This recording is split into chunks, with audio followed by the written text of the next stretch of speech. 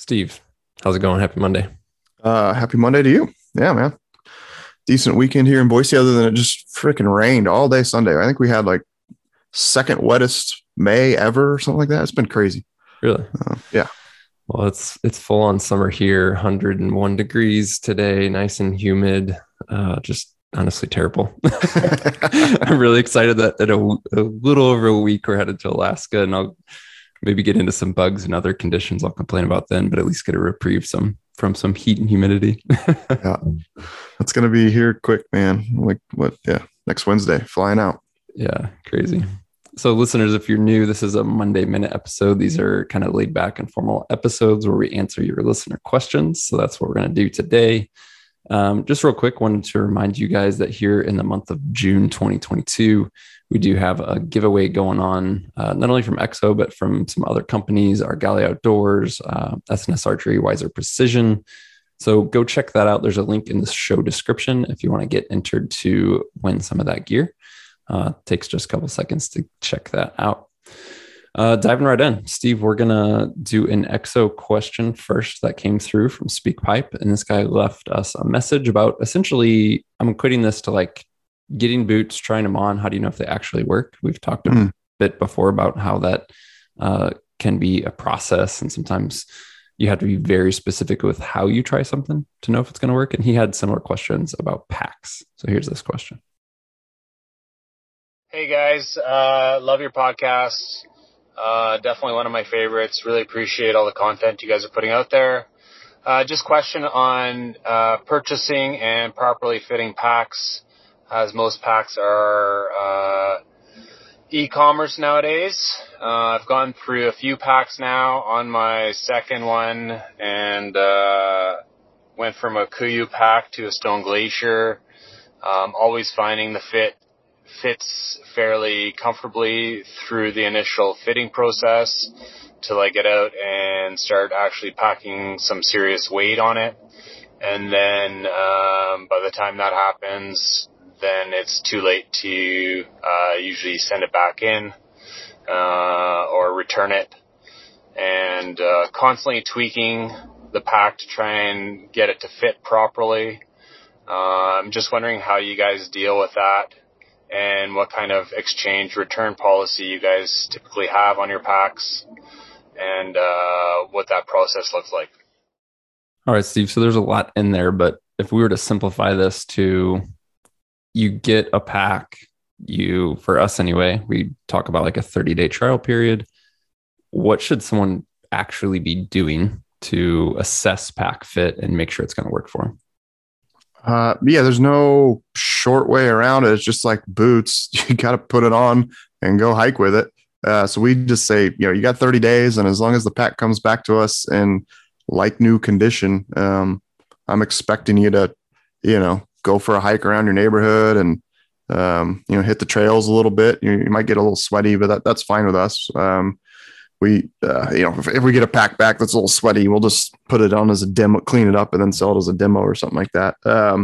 But yeah, you got to be able to get out in real conditions and load it up. The only problem we would have on a return is to say you took it hunting, and then it then just, you killed something and it's covered in blood and hair and things like that. Then it's like, okay, man, we can't give you a full refund at this point. But so yeah, you gotta wear it. You gotta use it. That's the tough thing with boots. Like he says, I experienced that myself. Obviously, it's like you got to decide before you really actually test it if you want to keep it. Sometimes I got a handful of pair of boots out there in the garage that are didn't pass the second and third tests. So as far as pack fitting, obviously we try to do our best to have lots of articles and videos on how to properly set it up and encourage, especially if you're newer to this stuff, encourage you to reach out to us. You load it up with 30 pounds, do your best to fit it, have somebody take a picture of you wearing the pack, send it in to us, and we can give you feedback of if you're on the right track or not, maybe some little tweaks. And then from there, yeah, you just hike and adjust as needed. It is tough to kind of run into this before with, say, like a guy from the Midwest who's never thrown 100 pounds on his back, and he maybe listens to the podcast and hear us talk about how it's comfortable and totally doable, right? it's comfort is relative. You have to experience a poorly designed pack with 100 pounds to understand how miserable that can be. But to me, I think I've always defined it as there's going to be slight discomfort. You've got 100 pounds on your back. It's not like, you're just walking through the park here, but there shouldn't be anything that's painful. So pain would be excessive pressure in spots, excessive rubbing in spots, beyond excessive shoulder pressure to where, the next day your shoulders and neck are so stiff that you can't move right. Those are things where, all right, either, you didn't load the pack right, you didn't fit the pack right, or there's a good chance it's just a poorly designed pack that no matter what you do, you can't fix. It's just not going to carry weight comfortably. So those would be the things, all the factors that go into that, I guess.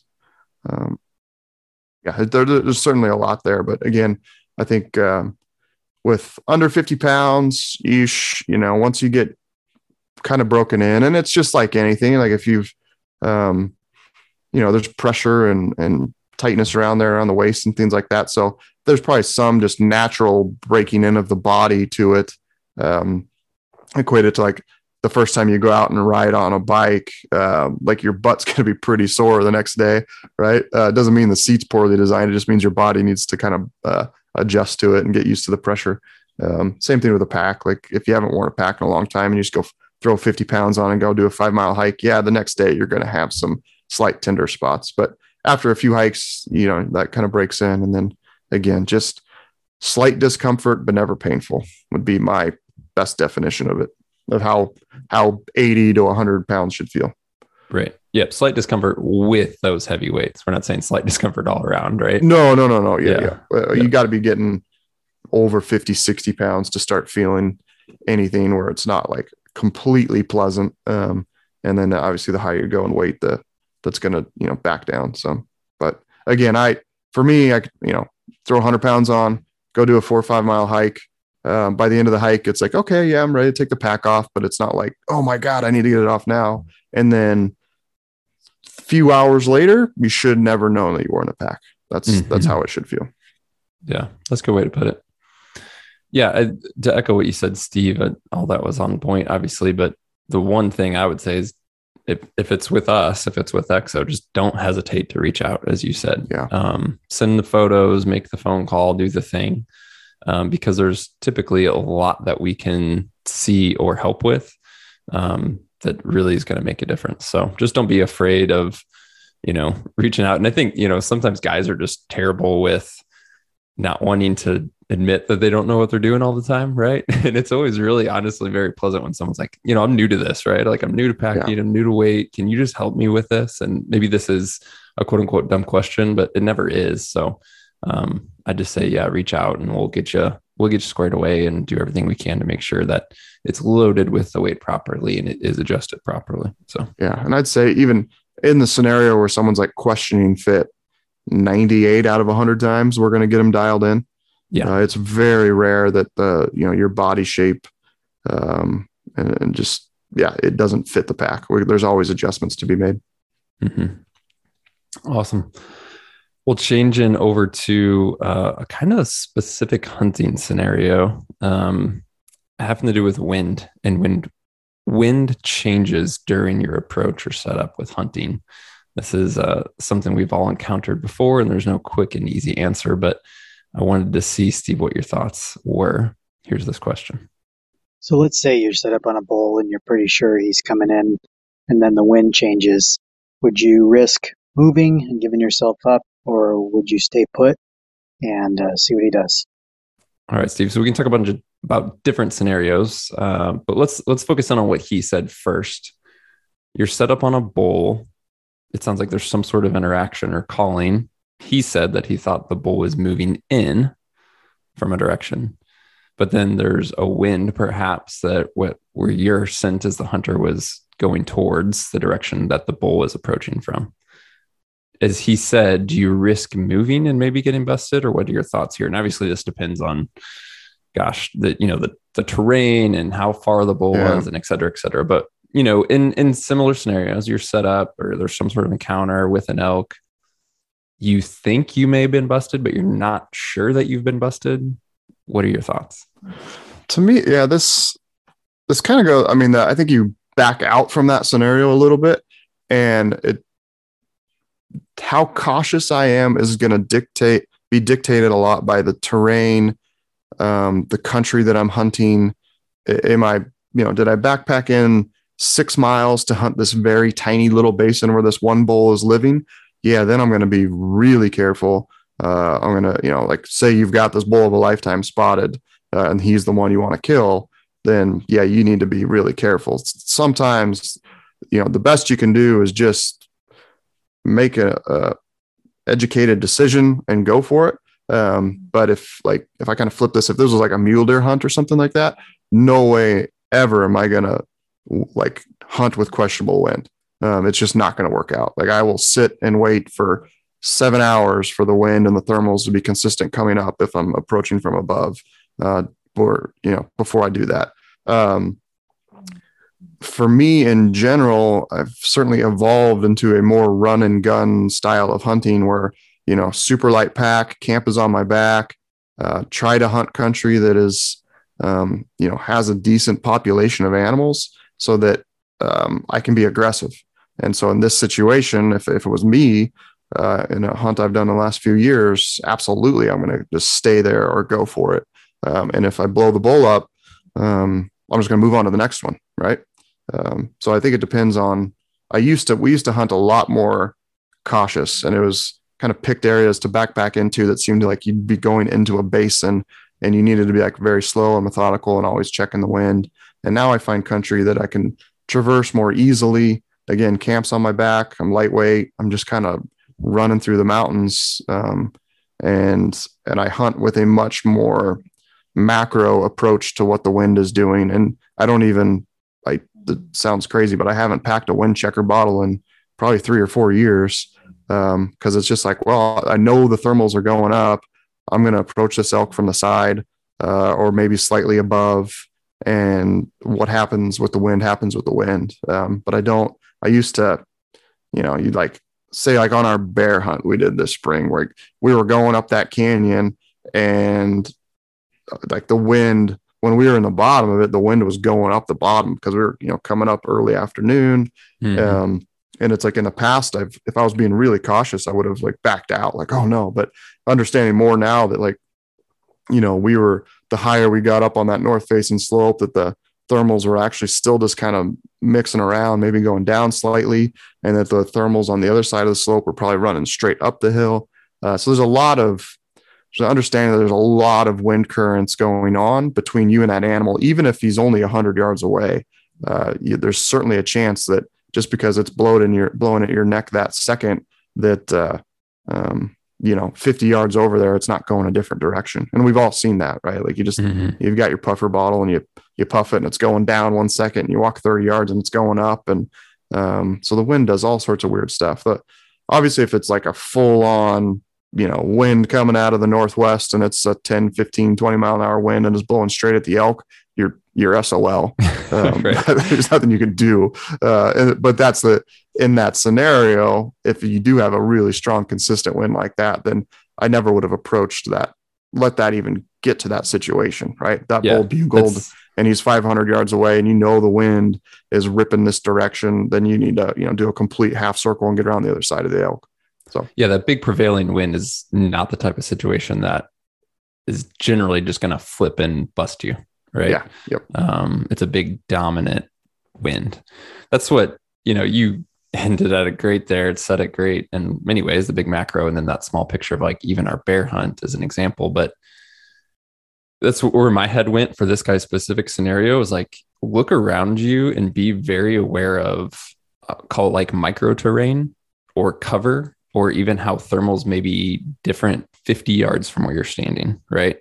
Yeah. And that could be based on sun exposure versus shade. It could be because of a water feature, a creek bottom.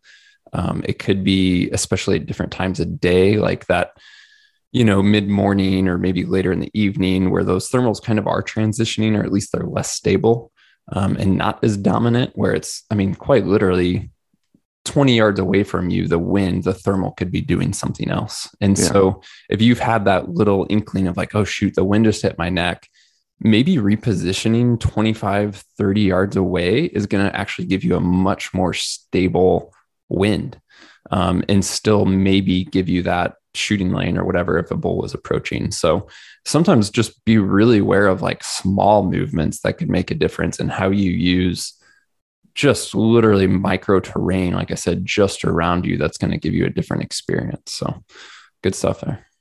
Yeah, I think again, just be like, if you're new to it, pack a wind checker bottle and just, check the wind constantly, and don't try to understand why it's doing what it's doing. I flash back to when we killed your bull in 2020. If you remember, we had the elk like above us on that little knob, and the wind was kind of going up, but we just dropped down 30 yards into the shadows. And the second we got into the shadows, and then we side hilled over that little creek that was coming down, right? Then we had the wind in our favor that whole way. And that was just like, knowing the knowledge of like, hey, if I just get down there in the shade over closer to that creek, then the wind's going to be going the right way and we're fine. So that'd be something, have your wind checker out there and understand that like, oh, north facing slope, a little bit of a creek draw going through here. The wind's still going to be going down over there versus up on this kind of south facing slope. Even though they're only 100 yards away, the wind is going to be going straight up towards those elk. We had a question come through that's impossible to answer. Basically, this guy's asking, let me just read it. He's asking for one piece of clothing, but he says, I have almost all the gear I need for hunting, but I don't have much in regards to hunting specific clothing. I will just pause right there and say, as we've said many times, don't overthink that. You don't need hunting specific clothing for everything. You can probably use a lot of what you have. But anyway, continuing on. He said, I would like to know the one piece of clothing for the top, bottom, or accessory that you would say is a true, quote unquote, must have. Feel free to be broad or get very specific and recommend a make and model if you wish. And then he said, for context, I live in BC and hunt the spring and fall going as late as November. So as I said, impossible question. I was thinking about this, Steve, like if I was recommending like, okay, someone's getting started from scratch and kind of needs a little bit of everything. Here's what I would do. I would get a decent base layer that doesn't have to be hunting specific. You can go merino or synthetic, and you can probably find something in either of those for like $30 if you're not too picky on hunting and you're okay with wearing like a decent earth tone solid. A mid-layer top, like a grid fleece I've talked about before. Condor, for example, makes one for like $20-$25. If you're getting started, great piece. Go for it. Pants, you could do even like the Wrangler outdoor pants I mentioned before, $25. Go for it. You could spend $20 on mechanics gloves, get good socks for $15, like Darn Toughs, like all in, like we've only spent $100 so far. I think for me, the quote unquote one piece I would invest in like quality would be a really good insulation piece. Something that fits well, that is down or synthetic according to your preference. That's the right type of warmth for the conditions that you're expecting. So for me, big picture, I think you can go pretty inexpensive on base layer top, mid layer top, pants, and accessories. And at the end of the day, I think I would want a good, really nice insulation layer, just because it's just tough when stuff gets cold. Like if you're cold and miserable, you're just not going to last. Yeah. But where'd your head go, Steve?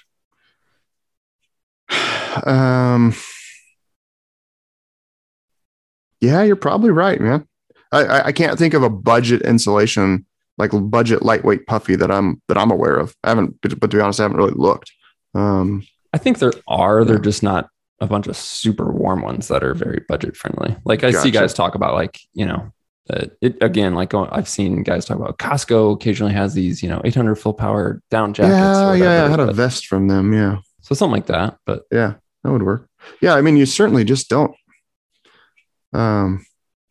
But I'll pick on the hunting clothing companies. Like it's ridiculous what they want to charge for a pair of pants. Like a pair of Pranas can be bought for $70, something like that, $80. And So, someone at hunting company X wants to charge $180 for the same pair of pants. There's just absolutely no reason. I was just at the outdoor retailer show in Denver last Thursday and Friday, and the Wrangler was there with their outdoor gear stuff, and they had a couple different pairs of pants there, and they're like $40, and they look fantastic. Like they're 96% nylon, 4% stretch, nice and thin. They're going to dry fast. Like those are going to be every bit as good as just about anything else you can buy. It's rain gear obviously matters if you're in that climate. It's just kind of rare. I mean, we're going to be up in Alaska next week for the hike, and I'm not even packing rain gear. I'm just going to have an extra clothing layer in the pack. And if it starts raining, because the temps will be, this is a little bit of an exception because we're like talking a low of 50 and high of 65, 70. Not even packing rain gear because I'll just get wet. And we were going to be hiking so much that you're not going to stop and get cold. And then when you stop, you throw on a dry shirt and get in your tent and you're good to go. So, clothing's important, but not important, I guess. I don't know. Right. Right. Like it is. That's the thing. Being comfortable is really important, but to point to one single piece, like I said, maybe it's the puffy. Yeah. I will say it's funny, even talking budget clothing, I would go outfit myself for $150, $200 and go on a 5-day backpack hunt. At the same time, when you do have the time and experience to like inform what you specifically really want, then there's a lot of high-end pieces that I absolutely love, right? Like I'm glad I have the luxury of going, yeah, I can get this $250 jacket or whatever. Yeah. But I think, and I've always come back to this, like even for archery, even for rifle, like spending on a high-end bow, spending on a high-end rifle, spending on high-end clothing without prerequisite experience is not going to lead you to make as an informed of a decision if you were to then buy later, right? So like I started with a $400 ready to hunt bow from Cabela's. I wouldn't even know what the advantages were of shooting, $1,200 bow and a $300 bow sight and all that stuff, or knowing which $1,200 bow I wanted until I had more experience shooting. And I think it's really the same way with clothing in a lot of ways. Like, don't let having the best not keep you from getting started. Go get started, get the experience over time, figure out what you personally want and like, what features you're looking for, etc. And then you can like really narrow down and go, yep, that's the piece at that price point. I know it's exactly what I want. And boom, you're going to get it. And it's going to be great. I feel like I want to do what would we do? The budget gear backpacking list and do all right, here's $200 and I'll go buy all my clothes and hunt this whole year out of it. And like, I'll be just as comfortable. You know what I mean? I could, I'm quick math. Everything I mentioned before. Yeah. Base top, mid top, pants, gloves, socks. I guarantee you I could hunt for $100. So that leaves, cheap rain gear and insulation for like another 100-ish or something. Yeah. It could certainly be done. Yeah. Yeah. All right, guys. Well, thanks again for tuning in. If you have any questions for us, again, look for a link in the show description that says leave us a message. You can leave us one of these audio messages with whatever device you're using. You don't have to download an app or anything like that. It takes just a couple of seconds. Or you can just send us an email to podcast@exomountgear.com. If you haven't yet, hit that subscribe or follow button so that you receive future episodes automatically. And we'll talk to you soon.